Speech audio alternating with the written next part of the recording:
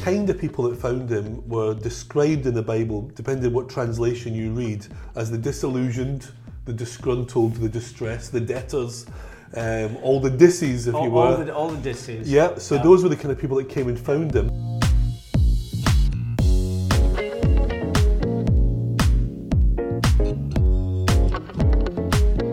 Hi, welcome to Adullam's Cave podcast, a podcast from Resurrection Church. My name is Mark Kelly. And I'm David Lavery. And this is our first ever episode. Wow. It's going to be exciting. Could be our only episode, we'll need to see how it goes. Yeah. It could be our only episode. If you don't want it to be our only episode by the time you've listened and watched, please like, subscribe, all that stuff. Leave a review, I guess. Absolutely, Even a bad review. Yeah, well, yeah, if you want any more of us chatting together about things, then well worth liking, subscribing, putting on the is it notification bell? All the bells. All those kind of things. All the bells is what we want. If you want to hear from us. But I guess really we should talk about stuff before you even decide you're going to click all that kind of things. Let's talk about ourselves for a minute. Okay then. Should we do that? It's a tough subject. All right. Okay. Yeah. So you're David Lavery. What else do you have to say about yourself, David? Well, I'm originally from Glasgow. I'm married to Karen. I wouldn't have guessed. Wouldn't you? No. The accent has softened over the years. So yeah, originally from Glasgow. I'm married to Karen. Been married for over 30 years. We have two grown-up daughters who are beautiful and wonderful. And I've been involved in church leadership in some form or another, certainly full time, for almost 20 years now. Wonderful. Well, my name's Mark Kelly, and I'm a husband of one wife, father of three younger children, a little bit younger than yours actually, owner of two dogs and two goldfish, and I've just come out of kind of leading a church, which I've been doing now for well over 15 years. I have a huge passion for tech. I have a huge passion for the church, and I want to bring those two things together and see what we can do with them. And that's kind of part of what we're doing here, isn't it? We're trying to drag at least our little part of the church kicking and screaming into the 21st century. Absolutely. And sharing some stuff online. Yeah. And again, seeing what you think of it. Yeah. Yeah. I guess let's crack on. Let's get right to it. Why have we called it Adullam's Cave? Well, if you know the Bible story about the cave of Adullam or Adullam's cave, which is in the story of David, King David in the Old Testament, it's a place where David was kind of hiding out. He was on the run from Saul, who was trying to kill him, and even though he'd been anointed as king by Samuel, he was hiding out there. But David was the one who was going to usher in this new kingdom. And while he was there in hiding, people found him. And the kind of people that found him were described in the Bible, depending on what translation you read, as the disillusioned, the disgruntled, the distressed, the debtors, all the dissies, if you will. All the dissies. Yeah, so those were the kind of people that came and found him. But these were basically people who were sick of the current regime. They'd had enough of life as it was, and they were looking for something more. And in that Adullam's cave situation, it says that they were formed into a mighty army, and of course you know the story of David, that eventually does become king. He establishes Israel. And I think there's something that's really prophetic about that picture, because particularly for today, I think there are lots of Christians who've been in churches a long time, maybe people that have seen something that's really exciting in the past, but the reality of church has been disappointing. The reality has left them disappointed. And I've got friends like that. You know, I've got people I've known for years and years who started on a journey with me, or certainly as a Christian, certainly, maybe we're not in the same church as each other, but certainly started on that Christian journey a long time ago with high expectations, high hopes, high ideals of what the church was and what it was going to be like and where we were going, and actually found themselves disappointed and disillusioned. What were those high ideals that you think people were looking for? Well, what were you looking for? Well, again, my background, I go back quite a long way. My dad was a pastor in a Pentecostal church up in Scotland, And in the late 1970s, we got involved in what was then the Restoration Movement, the House Church Movement it was called variously. And we came down to Bible Weeks that were held initially in Harrogate at the Great Yorkshire Showground there. Which isn't too far from us. No. We're recording in the wonderful city of Wakefield. Yep. The Merry City. Yep. I think you said that's what it translates as. Well, I think that's the original sort of title of the city, the Merry City, if you look on Wikipedia. Anyway, yeah, so those Bible Weeks that we went to back in the day, lots of people had come from all sorts of different denominations, dead churches, who were looking for something more, who really had this vision of the kingdom of God, and the great preachers that we heard back in those days really set this agenda, for God's agenda for the church going forward, and us being that real city on a hill. That's that big picture that you have of in the last days. You see it in Micah and Elijah. In the last days, the mount of the Lord's house will be established as chief of the mountains. It was that big picture of God's glorious church, and we really felt back then we were going to usher that in. And of course, we're not going away. We're actually growing larger. Absolutely, you're going to be able to see us everywhere. Yeah, absolutely. If you look in the media, you know, they'll say the church is dying out. The church is not dying out. It never has. But what is happening is we're seeing a lot of what is the established, you know, religious organisations. Those churches are struggling. But where there's life, where there's the life of God, these things are growing all over the world. So it's a complete and utter fallacy to say the church is dying out. And God's word says in the last days, you know, the kingdom it's a growing kingdom. In fact, Isaiah, the one we read at Christmas every year, of the increase of his government and peace, there will be no end. So we believe in a growing kingdom. My point is that the reality of what happened in churches was not great. You had a lot of there was a lot of control. There was lots of men with their own agendas, not God's agenda. There was lots of people who got hurt and disillusioned, and those people invariably ended up in sort of safe havens of church that wasn't very exciting, but at least they knew there wasn't going to be spiritual abuse and hurt and pain and those kind of things. And I think for me, having led churches for the last 20 years or so, I've met a lot of Christians like that, people who maybe now are in their 60s, 70s even, and who started off on a journey that was really exciting, and over the years have been sort of let down and disillusioned, people that were not themselves in leadership, but who were badly led. And I think, so that picture of Adullam's Cave, to go back to your initial question, is maybe it's time for us, those people, to sort of find each other and get back to, this is what we really believe, this is what we saw, this is what we're looking for, and build something that looks like this. Build something that looks like what Jesus actually wants to do in the world today. That's my hope anyway. I am one of those people, so.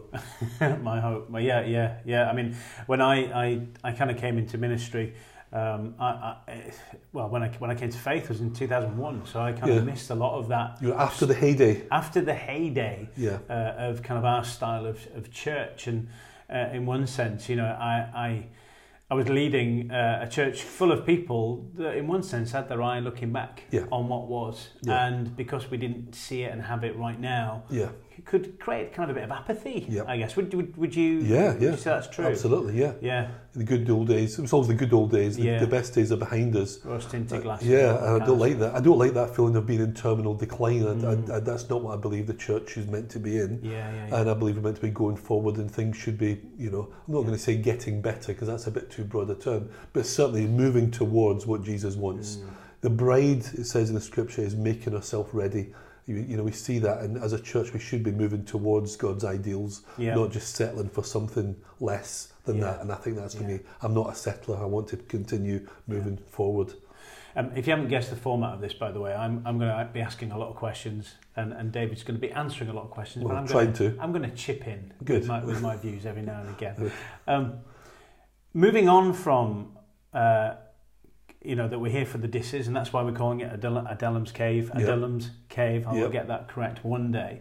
Are we talking about kind of redefining the church a little bit? I think, well, not really. Does it need a redefinition? I think in the minds of many people it does. I mean, for people that are unchurched, I mean, I you know, I've got lots of non-Christian friends. People are not in any church and never have been. And they'll always ask me the question, well, where is your church? Because in their mind, the church is a building with a spire or a steeple or, you know, whatever. And haven't the Scots, in the language, got something to do with that? Don't they call it a kirk? Isn't it? Yeah, hasn't that kind of established it as a place? I'm not blaming you. Yeah, well, I mean, I think it goes back even before the Scots, to be honest with you. But yeah, I think so. In the minds of non-Christians, that's what people think. The church is. It's a building, it's a place, and we know from the Bible, we know that's not true, because that the word for church talks about a gathering. It's a community of people. It's not about a building at all. A building's a place you meet in. Yeah. So people get a bit funny about that, don't they? Even because the last two churches I've led have both had their own building, and people think it's some kind of special holy place. The first church building that I was involved in buying and converting was a pub. It was actually a local pub in York, and it wasn't a holy building, but it was a very practical, functional place for the church to meet and use, not just on a Sunday but throughout the week. The second church building I was involved in purchasing was an old temperance hall. The building itself is not important, because without the people, it's just an empty shell. It's the people of God that make the church, not the building. So that's important.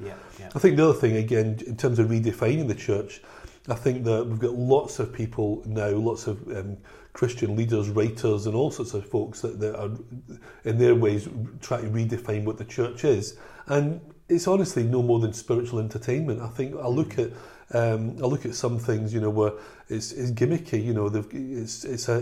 It's an audience watching superstars on stage, superstar speakers, and worship leaders. It's about creating this sort of atmosphere for what is effectively a show, and that's not the church either. So I find that aspect disappointing, and I think again people find it unfulfilling, because you're going to observe something, but there's no sense of I'm being discipled, I'm changing, I'm becoming more like Christ. You're basically going to watch a performance or hear a good speaker. I was really inspired, by some Christians may have heard of a guy called Francis Chan, and I read some of his books and listened to him online. And he basically said he sort of had this understanding of what the church was, and he said it was like people were coming to watch me and my gift, me and my preaching. He said, but there was no sense of the body of Christ functioning together. And he walked away from a large church that he had built, as in a group that he had built, in order to get back to the Bible. And Francis Chan is a really charismatic leader. He communicates ever so well. He holds himself really well on stage. He captures a crowd, a moment. He tells a story.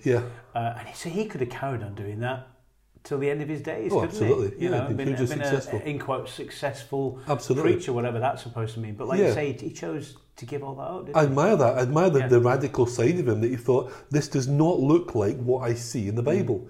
And I think that's been a driving force for me as well. I'm desperate to see a church that looks like what I actually see in the Bible, in terms of the community, the structure, the body, the whole sense of purpose that I see there. And unfortunately, over the years, there's been a lot of things that have fell far short of that. And you think, well, I'm not going to settle for something like that. We've got to build something that looks like this. Well, I'm very much aware. We've spent a number of minutes there talking about what the church isn't and what we don't think it should be, which can sound a little bit negative.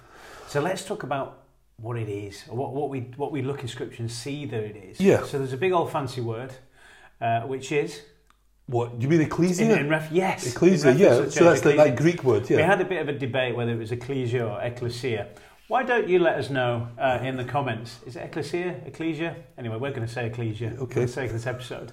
So the church is ecclesia, isn't it? So define that for us. Well, I think if you go back to the original languages, very simply, it means called out ones. People are called out from the world into something else, but also you've got a whole sense of assembly, gathering. It's the group, it's the community of believers. And the church was always meant to be called out from the world into this new community. So on the day of Pentecost, in Acts chapter 2, Peter stands up, he's made his appeal, if you like, and he says, save yourself from this corrupt generation.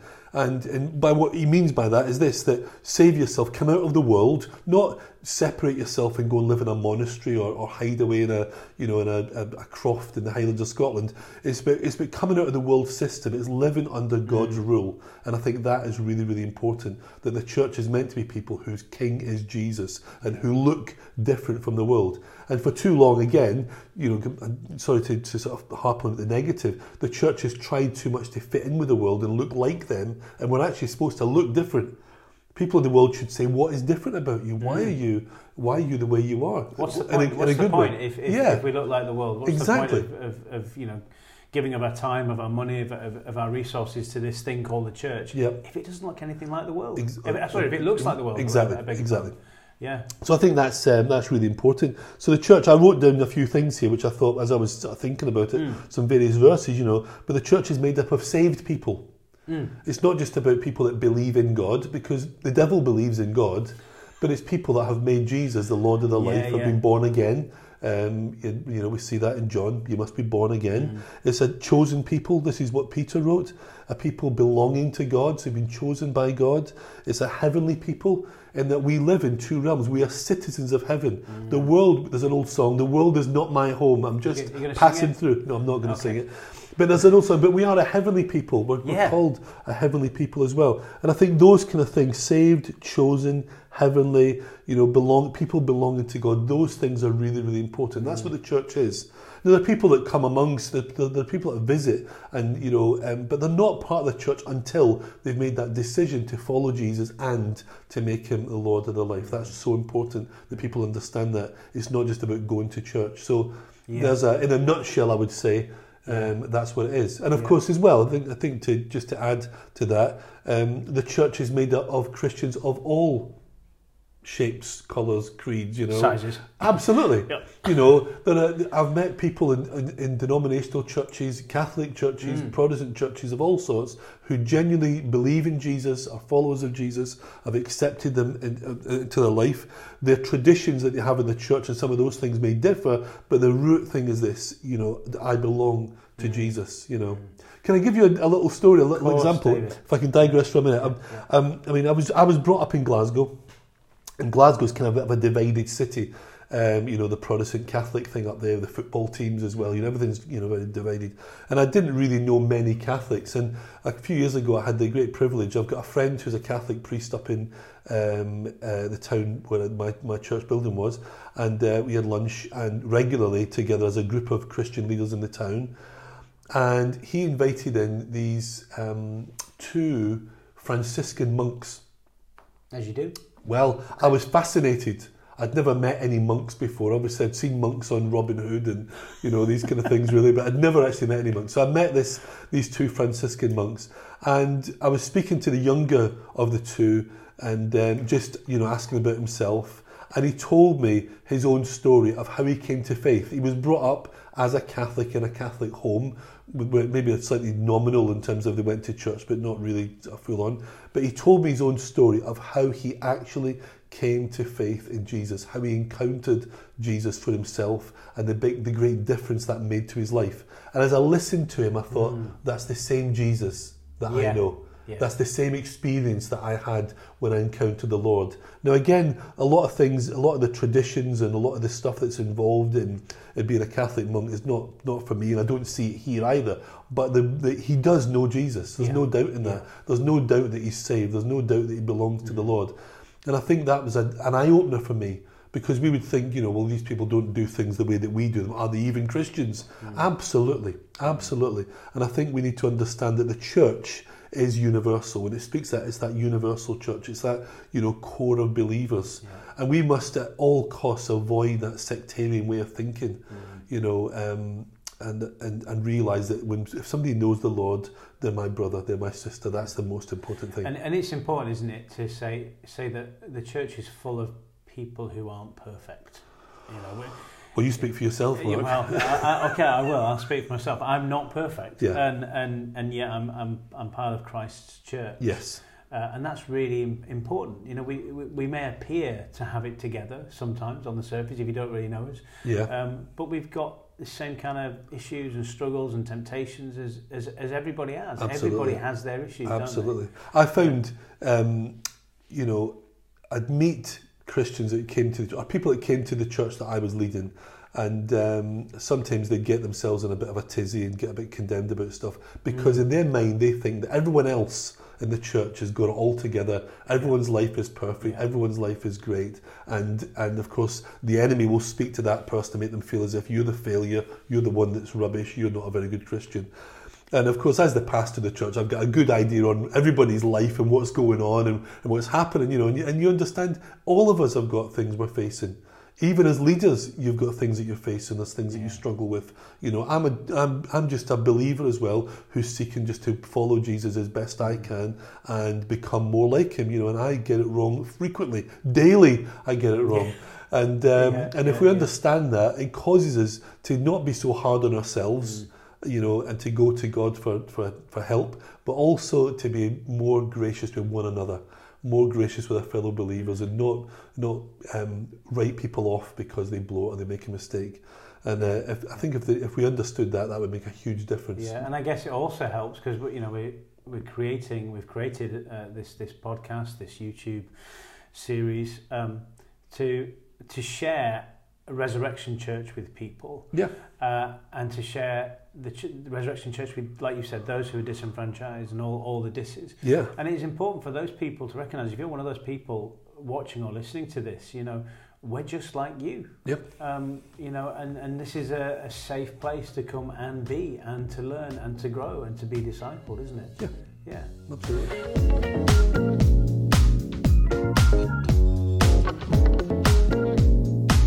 Thanks for watching or listening. Please leave a review, a comment, or send us a message via our website, resurrectionchurch.net. In our next Adullam's Cave episode, which is part 2 of this initial conversation, we talk about what the Bible means when it describes the church being a body, a bride, a family, and more. Remember to subscribe so you don't miss when we release new episodes. We've got tons of stuff in the pipeline which we think you'll enjoy. Finally, we'd appreciate any support you can bring, whether that be in prayer, financial support, or simply an encouraging word. God bless, and see you next time in Adullam's Cave.